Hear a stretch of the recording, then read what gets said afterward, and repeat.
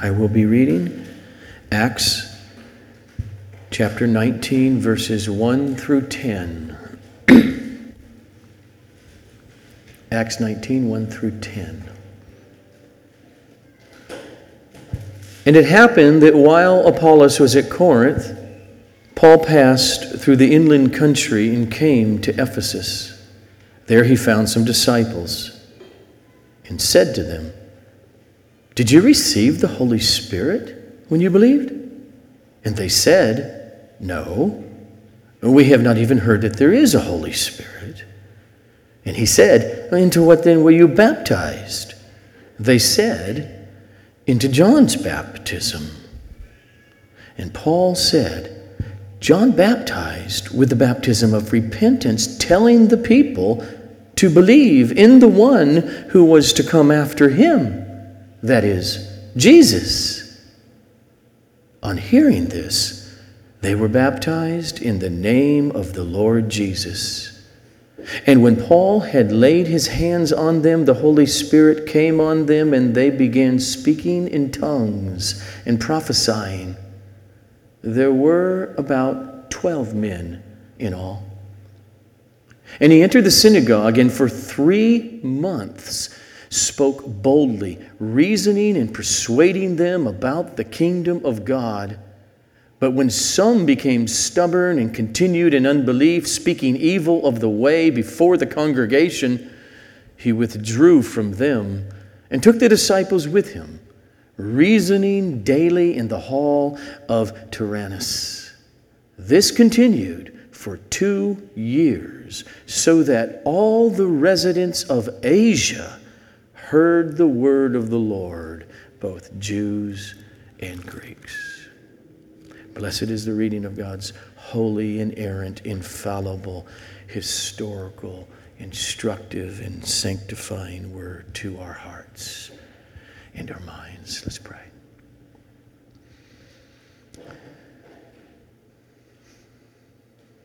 Oh Lord, you have won for us who believe, like we see in this passage today. You've won the victory, conquered our sin and guilt before the holy God. You have won us, bought us, and brought us to yourself. And any in here who have not come like that, you can bring them. Allow your word to penetrate and work to the glory of your holy name in saving and in sanctifying.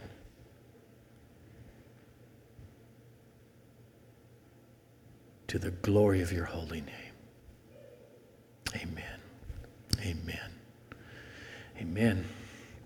What we have here in this passage this morning is Christianity in a nutshell. 3 major things that we will see. First is evangelism, which means the gospel going to the unsaved, getting the gospel right. Second thing we see in this passage is the work of the Holy Spirit along with evangelism, or the preached gospel, as He creates Christians through it.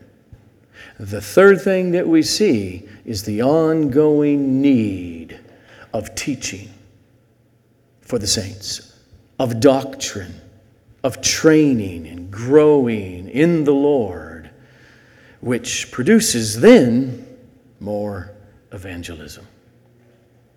So, let's remember our context. The Apostle Paul had left Corinth. He had a layover there in Ephesus. He goes to the synagogue. He reasons with them for a little bit, a day or two. They said, "Stay with us." He says, "Nope, I'm not going to. I got to get out of here, but God willing, I will return and come back."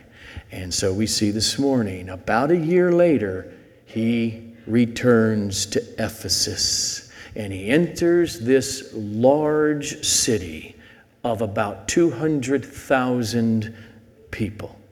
Ephesus was known for its playing around with the magic arts, and it had one of the 7 wonders of the world at that time, the temple of Artemis, the female goddess, one of the daughters of Zeus, the virgin goddess. It was actually the largest building in the world at that time. It was a football field long. And so, it was into this city now that we see that the gospel again comes here with the Apostle Paul, and it powerfully transformed the lives of many. The church that we see in our passage then is soundly established over the next 2 to 3 years. So that Luke tells us down in verse 20, so the word of the Lord continued to increase and prevail mightily. So, when Paul now, a year later, re-enters the city, we don't know where or how that happened, he runs into what looks like about 12 religious Jewish men. Luke calls them disciples, probably meaning disciples of John the Baptist. It seems that these men either lived or visited Judea about 20 to 25 years before this. They heard John the Baptist preaching, and they were baptized by John the Baptist while they were there.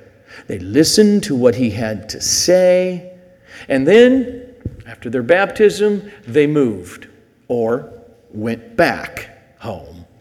We don't know which. To Ephesus. They knew nothing or very little about the ministry and the life of Jesus of Nazareth, because evidently they had left Judea long before his popularity came about. They were baptized by John. They repented. They believed in the Messiah. That's what John preached. Yes, prepare the way. And so here they are. And so is Paul now. Somehow he's having a conversation with them. For Luke is summarizing. We don't know if he's talking for an hour at this time, but he gives us the gist of what happened. And evidently, Paul starts to sense something isn't quite right here. It's a little off. And so he asks them, did you receive, because they're saying, we believe in the Messiah, did you receive the Holy Spirit when you believed? Now, so let's look at the way Luke paints the picture in his summary, verses 1 to 4. And it happened that while Apollos was at Corinth, remember he goes to Corinth, he wants to preach there. Now he's gone from Ephesus. Paul comes into town. Paul passed through the inland country, through the back country in his missionary journey, and he came to Ephesus. And there he found some disciples, and he said to them, did you receive the Holy Spirit when you believed? And they said, no.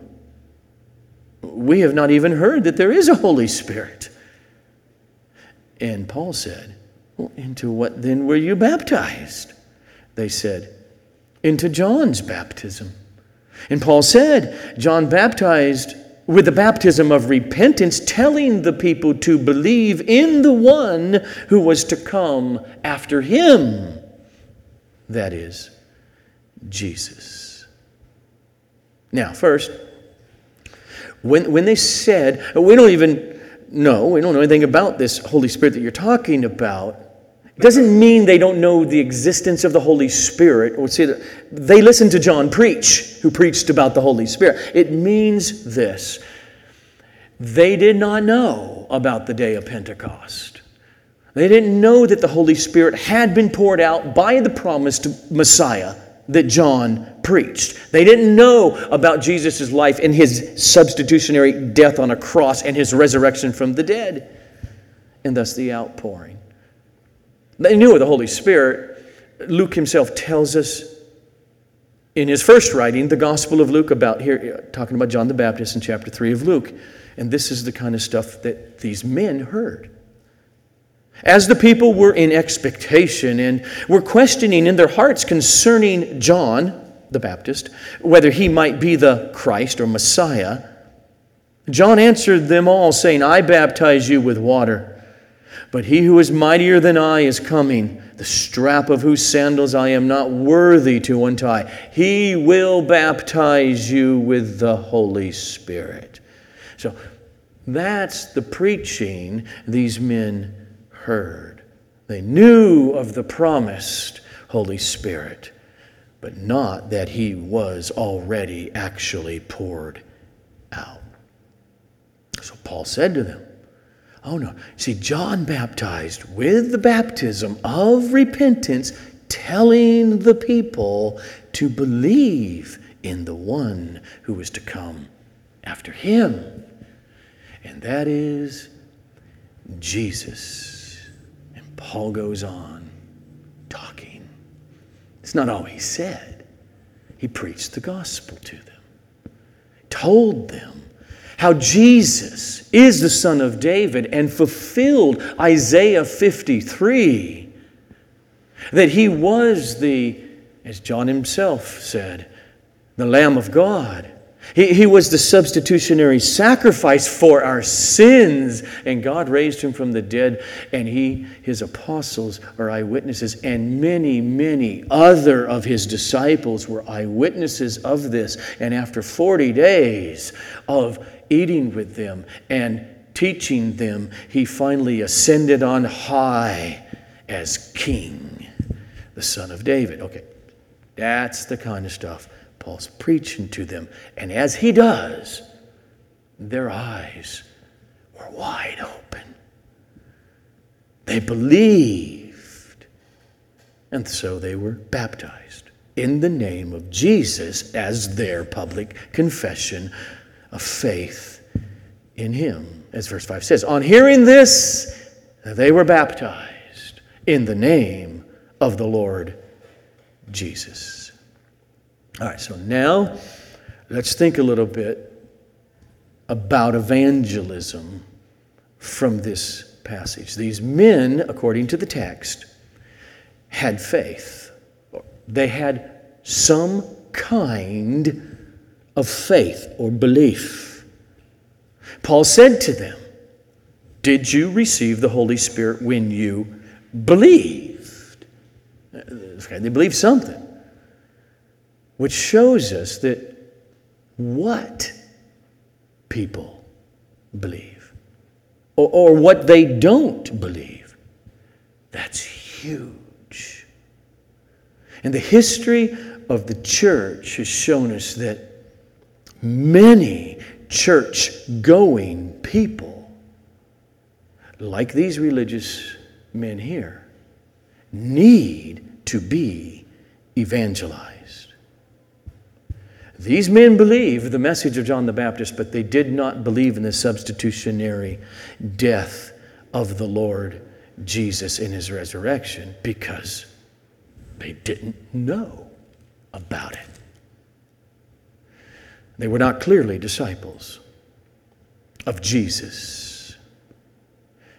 Now, in a church-cultured society, which has been the history of the West, since the last 1,700 years, even though we're in a post-Christian era, there's still a whole lot of it around. There are many, many persons in churches who believe in God and even have a faith in the Lord Jesus in some kind of a general way. Yes, he's there for me. I hear that message. He's got a purpose for my life, and that sounds good. I want to grow up a little bit. I got a family. I got kids. I want them with some good morals. And, WWJD. Jesus is a great model. I want to live a better life. But they're not truly saved. I mean, if you asked them, are you a Christian? And then this is one of those keys, I think. You tell me what you think. This is what I think. If you ask, are you a Christian, in a context of a church or something, Those kinds of persons get kind of offended, where real Christians don't. Yes, I'm a Christian. Let me tell you about it. How much I love Jesus. But they would say, of course I am. I mean, not an atheist or a Buddhist or a Muslim. Of course I'm a Christian. So like Paul, many times as we who are believers are talking with a family member, a friend, or colleague at work, or in a church, you sort of pick up on a vibe. Something not quite right here. And Paul seemed to sense that kind of thing, that there's no spiritual life in these men. And so maybe, I don't know, as Paul's talking to them, and even going to the scriptures about the Messiah, what he sees in their eyes, or a blank look, or the conversation, it just is like, they're not getting this. You remember what Paul wrote in 1 Corinthians chapter 2, the natural person does not accept the things of the Spirit of God because they're foolishness to him, and he's not able to understand them because they are spiritually discerned. So they just didn't, this is what I think, they just didn't seem to Paul to be changed.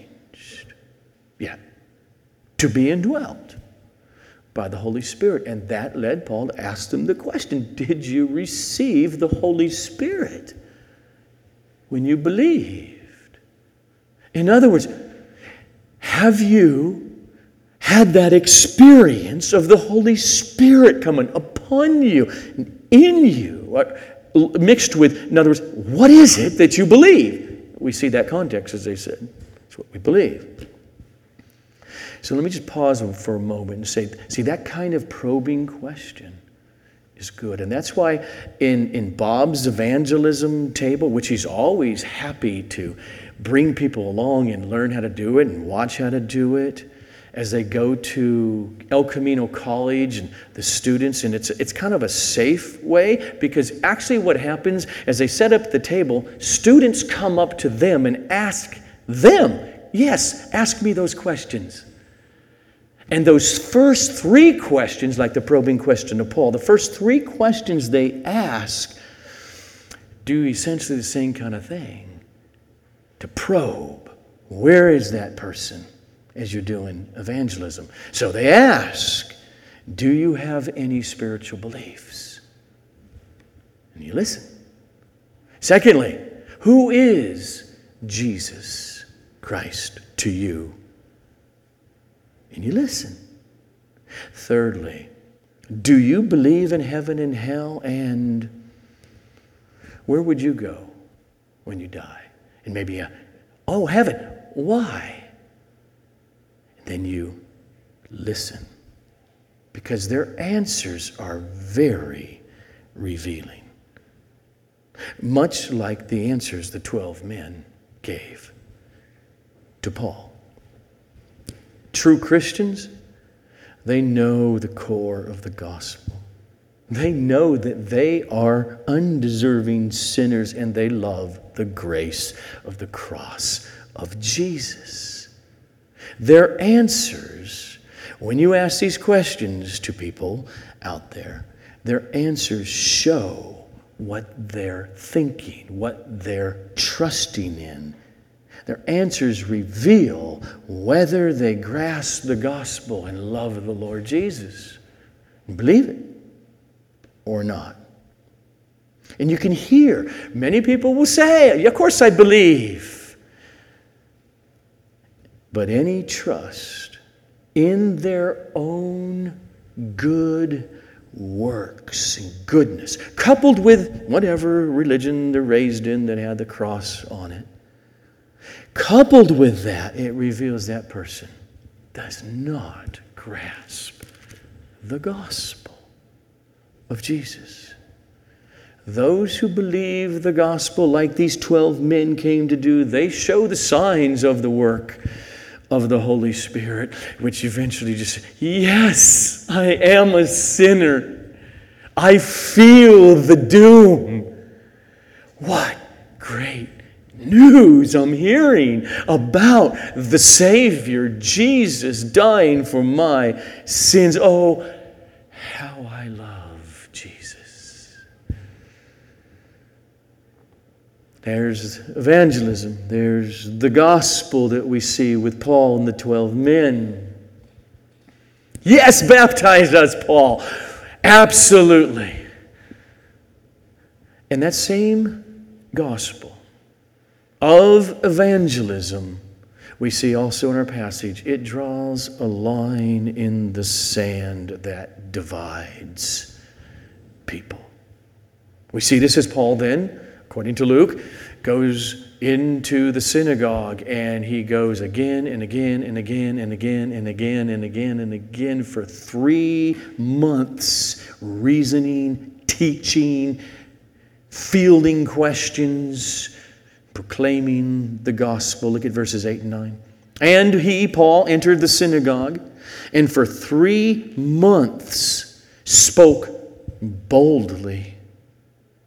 In other words, he wasn't seeker sensitive. Let me see if I can come through the back door. It's not how Paul did evangelism. He was honest. He was clear. He was bold. Reasoning and persuading them about the kingdom of God. But when some became stubborn and continued in unbelief, speaking evil of the way before the synagogue congregation, it got too divisive, and Paul withdrew from them and took the disciples with him, reasoning daily in the hall of Tyrannus. So there's Paul. He taught, he responded, he opened Scripture again and again, showing that the Messiah had to suffer and die and rise, and that's exactly who Jesus is and what he did. He taught them about the kingdom of God. You can enter it now. As Paul said, the kingdom of God is a matter of righteousness before God. You can be righteous. It's a matter of peace with God. He can be at peace with you through this kingdom of Jesus Christ. It's a matter of joy in the Holy Spirit.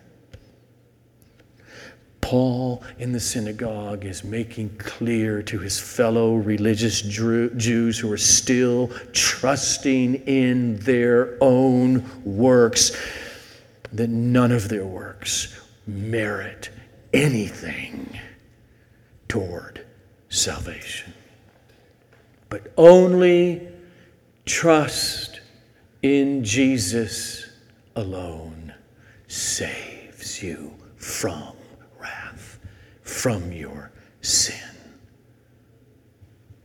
And that same message, right there in the synagogue of Ephesus and throughout the centuries, is often opposed by the most religious.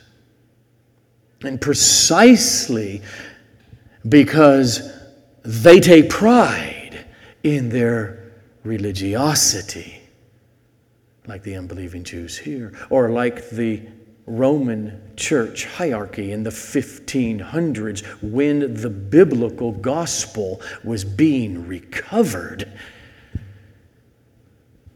The human being, it's every one of us, the way we're born into this world in sin, the human being, because of our sin, gets offended. Gets offended when we're told the truth, that we are sinners. No. Really bad sinners who thus deserve God's wrath and not a welcome. We get offended. But it's the gospel. I mean, Paul said it clearly in Romans 3, didn't he? All. It's pretty comprehensive. all, and he means there every Jew and every non-Jew, all have sinned and fallen short of the glory of God. And then he goes into the gospel. This is what happened to us. And thus, as sinners, we are justified before God. In other words, forgiven of our sins and viewed as righteous as His eternal Son, the Lord Jesus. We're justified, here it is, by His grace as a gift. You can't earn it. You can't deserve it. It comes, he says, through the redemption, the price paid by Jesus, the Messiah. Through the redemption that is in Messiah Jesus. That message saves people. And it angers people.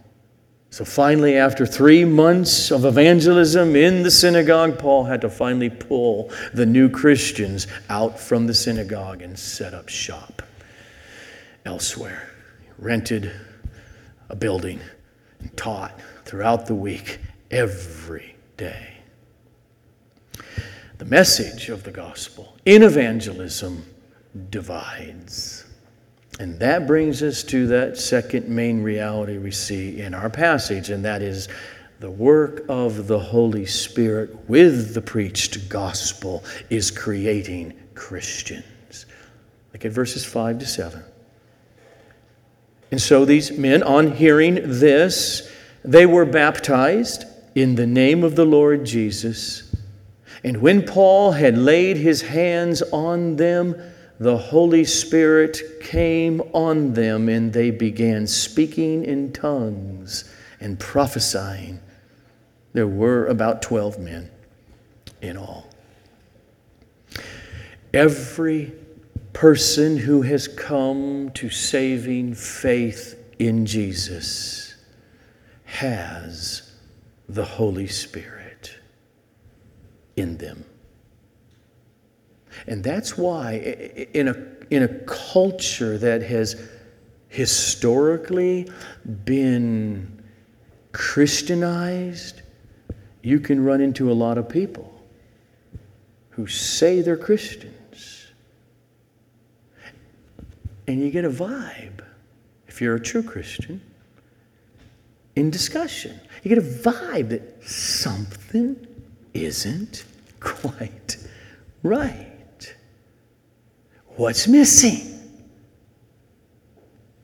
The Holy Spirit. See, Paul put it this way in Romans 8. Anyone who does not have the Spirit of Christ, that's the Holy Spirit, meaning Christ who sends the Spirit. Anyone who does not have the Spirit of Christ does not belong to Him. All who are led by the Spirit of God are sons, indeed daughters of God. And he says to the church, you have received the Spirit of adoption as sons, by whom, by the Spirit, we cry, Abba, Father. Just comes out of your guts because of the Holy Spirit. The Spirit Himself bears witness. There's the experience. With our spirit that we are the children of God. And a few years later, Paul writes to the Ephesians these words in Ephesians 1. In Him, you also, when you heard, think about the 12, when you heard the word of truth, the gospel of your salvation, and what? You believed in Him. What was that whole experience? He says this, you were sealed with the promised Holy Spirit, who is the guarantee of our inheritance in the future, until we acquire possession of what is promised in the resurrection. So, if one has not received the Holy Spirit, then they are not saved. Now, okay, briefly. What's happening here? What's happening here with the Holy Spirit coming upon them when Paul lays his hands on them and they, Luke says, began speaking in tongues and prophesying? Well, I hope it doesn't disappoint much of you. Just briefly, here's my shot at it.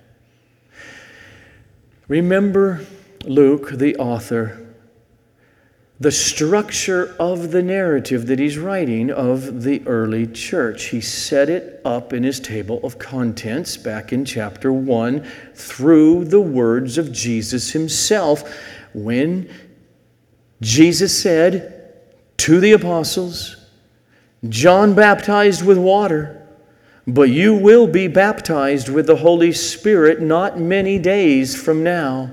You will receive power when the Holy Spirit has come upon you, and you will be my witnesses in Jerusalem and in all Judea and Samaria and to the end of the earth. And then we have seen, as Luke unfolds the story of the early church, he brings out here and there these significant manifestations that are visible to the apostles who are at every one of these occasions. This is the first one that Paul is at. So we saw in chapter 2 on the day of Pentecost.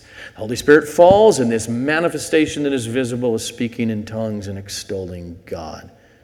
Then in chapter 8, to the non-Jews, the half-Jews, the hated Samaritans, again, bring the apostles down, and the Holy Spirit falls, and they see the manifestations clearly talking about tongues.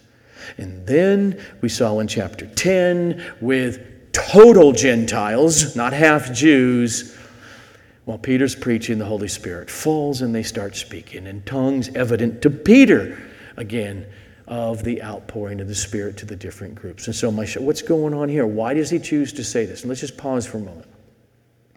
We know that across the Aegean Sea, Paul's already been over there for a year and a half at least in Corinth. We know they're speaking in tongues, right? Because of what he writes while he's in Ephesus to them.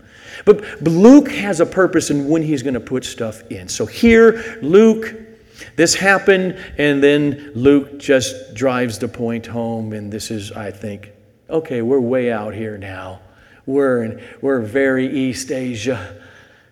We're to the ends of the earth. There it is. And the whole point is that this gospel is for every group around the world. Okay. The New Testament, it's clear, though, that those who have come to personally know Christ, they are changed. They are different than they were. They are different than those who still walk in darkness. That is, those who remain without the indwelling Holy Spirit. These Holy Spirit changed people here, there, and in this room are still sinners. But something significant is different. They see the beauty of the glory of God in the gospel of Jesus Christ. They see it by the eye-opening work of the Holy Spirit. The eternal Son of the Father, who became a human being for us and for our salvation and forever. His very spirit of love for the Father is placed into our hearts. That's why we cry, Daddy, Father. Only in portion here, because every one of us remain sinners. It is that Holy Spirit life-changing work that thrusts the new Christian into something they were not in before. A battle. A battle with our own remaining sinful desires and inclinations. And that is why the Apostle Paul, throughout his ministry, tells us who believe, walk out your daily lives by the power of the Spirit who dwells in you. Being filled with the Spirit. Why? So that you do not live unrepentantly. You don't live and walk according to your fleshly desires, your worldly, sinful nature. That's the Christian life. And so you see the genuineness of true Christians' relationships with Jesus by the Holy Spirit. You see it because of their struggle, their hatred of their sin, their constant yearning to go to the throne, their repentance verbally and in their heart, help me, O Lord, and constantly falling upon the mercy and the glory, and joyfully doing so because the Holy Spirit dwells in them. That's Christian life. But sadly, there are many who profess to believe in Jesus, but their ongoing lifestyles, their patterns of unrepentance and a lack of love for Jesus, that would cause the Apostle Paul to ask them, did you receive the Holy Spirit when you believed? And that probing question is an ongoing, self-examining test for all of us baptized Christians. That's what Paul says to the baptized Christians over in Corinth. In 2 Corinthians 13, verse 5. Examine yourselves in order to see whether you are in the faith. Test yourselves. Or do you not realize this about yourselves, that Jesus Christ is in you? He means the Spirit there. That's how He's in you. Don't you realize, unless indeed you fail to meet the test. Which then brings us to the crucial third aspect of this passage. The crucial aspect of now those who are evangelized and the Spirit comes within them and they are born again. It leads to this, the ongoing need of teaching, doctrine, training, and growing in the Lord. Verses 9 and 10. And so Paul withdrew from the synagogue, from the unbelieving Jews, and took the disciples with him, reasoning daily in the hall of Tyrannus. This continued for 2 years, so that all the residents, not of Ephesus, but of Asia, heard the word of the Lord. both Jews and Greeks.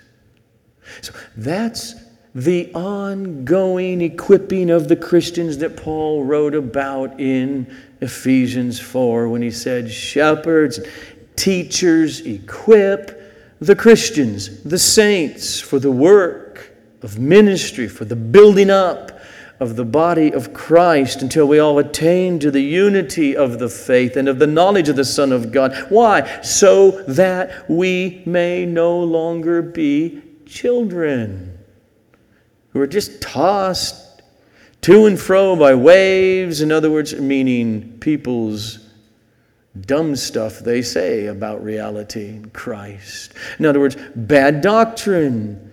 We're not tossed to and fro by every just wind of a new teaching, by cunning and by craftiness and deceitful schemes. But we see here, believers, they grow. I'm a Christian, I'm good, see you in heaven. It's not how it works. They mature. They develop by the Word. And then they reproduce through evangelism. Look at verse 10 again. This continued for 2 years, so that all the residents of Asia heard the word of the Lord, both Jews and Greeks. Now, that is what you call a summary. What Luke is really saying, all those cities in Asia, churches were planted in them during this time. Luke is telling us here about Paul's strategy of teaching and equipping, and then ultimately in order that co-workers be raised up and they go into the surrounding towns and cities and hundreds of miles around there, if you look at your Bible map, of Asia, to preach the gospel and to plant churches. That's what happens. So we know, for instance, numbers of these names, but here's a name that we know that was hanging out with Paul, learning all the time in the school or hall of Tyrannus. Epaphras. Epaphras, and whoever, and he didn't probably go alone, but others go with him. He went to a city called Colossae in Asia, and Laodicea, and Hierapolis. Paul writes this, remember, when he writes to the Colossians in the book of Colossians, Paul did not personally plant that church. This is what he writes to the church in chapter 1, verses 6 to 7 in Colossians. Since the day you heard it and understood the grace of God in truth, just as you learned it from Epaphras, our beloved fellow servant. This is how the other churches, that if you did not have the book of Revelation, you would never even see the names of, I think, now I know 4 of those churches, that Jesus writes a personal letter to each one in Revelation 2 and 3. Like Ephesus, right? And Pergamum, and Thyatira, and Sardis, and Philadelphia, and Laodicea. These are all churches in Asia. Paul withdrew the disciples out and said, we're done with that now. Now Gentiles and Jews together. He's teaching daily for hours for 2 years. And the result at the end was that all the residents of the whole region of Asia heard the word of the Lord. Jews and non-Jews. For 2 whole years every day. For hours. There's a textual variant that actually makes a lot of scholars think Paul was literally teaching for 4 hours every day during the siesta time. You know, Europe still does this, like Spain and France. Let's get off work now, go take a nap, and come back to work a little later maybe. That's how they did it. And Paul would teach and teach for hours. The believers, mainly. Why? Because he knew how crucial growing spiritually through the Word and teaching was. And because the truth, there's a way in which Paul talks about there's milk, there's some basics. Now let's grow up and see if we can give some solid food. It's all truth, important for Christians' growth. Because the truth, because clear, accurate, sound doctrine is the food that nourishes God's people, Paul especially knew how crucial his teaching was, particularly for those Christians who would be raised up as church planters like Epaphras, or elders and teachers. So that we can pull back from our text. And it's actually in the next chapter of Acts, chapter 20. But a few years later, the Apostle Paul says, go call all of the elders, pastors, the shepherds, the teachers, leaders of the churches, really, not just in Ephesus, throughout there in Asia, bring them over here. And he gives them a speech, knowing he most likely will never see them again. And this is what part of his speech, or what he says to them. I did not shrink from declaring to you the whole counsel of God. So pay careful attention to yourselves and to all of the flock in which the Holy Spirit has made you overseers in order to care for the church of God, which he obtained with his own blood. He's still looking at all these, who knows, 100, 200, I don't know. He's looking at all these men. He says, I know that after my departure, fierce wolves will come in among you, elders, not sparing the flock.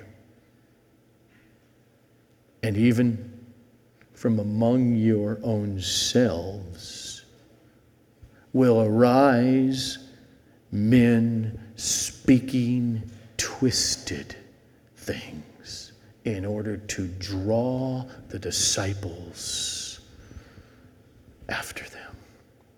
And he then says this.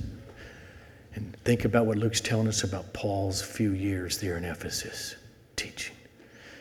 Therefore, be alert, remembering that for 3 years I did not cease night or day to admonish everyone with tears. Oh, Paul knew how crucial for the ongoing life and health of the church's sound doctrine was. In his last 3 letters before he dies, which he wrote to pastors, he continually in them emphasized the need for sound, not unsound, sound, accurate, clear doctrine. And so what we have seen here this morning is our lives as Christians, as believers. The gospel, it came to us as it did to these 12 men. The power of the Holy Spirit came upon us and in us and opened our eyes to see the light of the gospel of the glory of God in the face of our dear Savior, Jesus. And then what did we do? We sat at the feet of Jesus in the Gospels. We sat at the feet of Paul in his letters, eating and growing. And so we're called to go on Go on feeding your soul and feeding your faith. Feeding your drawing intimacy with the Lord up close. Which is another way of saying your faith. You know how Paul said it, right? Faith comes. And it comes. It initially comes this way, absolutely. And I think every one of your experiences is in here as a Christian. You also know that in your Christian life throughout the years, faith comes stronger through the Word and through the Word of Christ. And if that's true, if our faith is strengthened from the Word of God, well, then it seems that faith for believers shrinks with the lack of the Word of God. So go on eating, feeding upon the Word of God prayerfully in your lives. For God has made available to us in His sovereign providence through the printing press, digital too. He has made available Paul's teachings from the Hall of Tyrannus. It is through God's holy word, whether through Paul or through Luke or Moses and Jeremiah and Peter, through His word, by the indwelling of the Holy Spirit, that our great God is sanctifying us. He's lovingly breaking us. And He's tenderly drawing us again and again and again into His presence. Let's pray.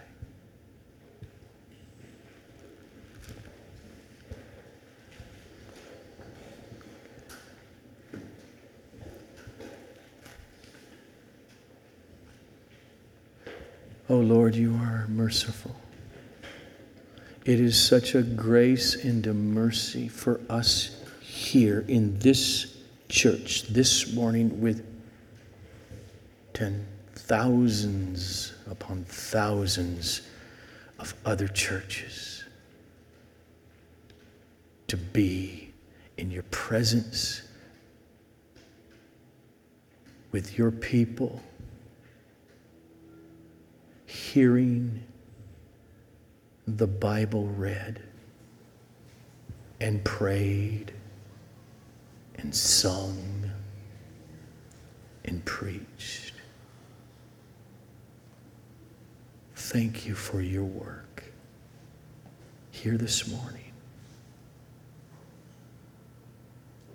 Thank you for your presence. Overcome us, even now, as we end this service together, rejoicing, praying the profundity of your sanctifying work in our lives as your people, to the glory of your holy name. Amen.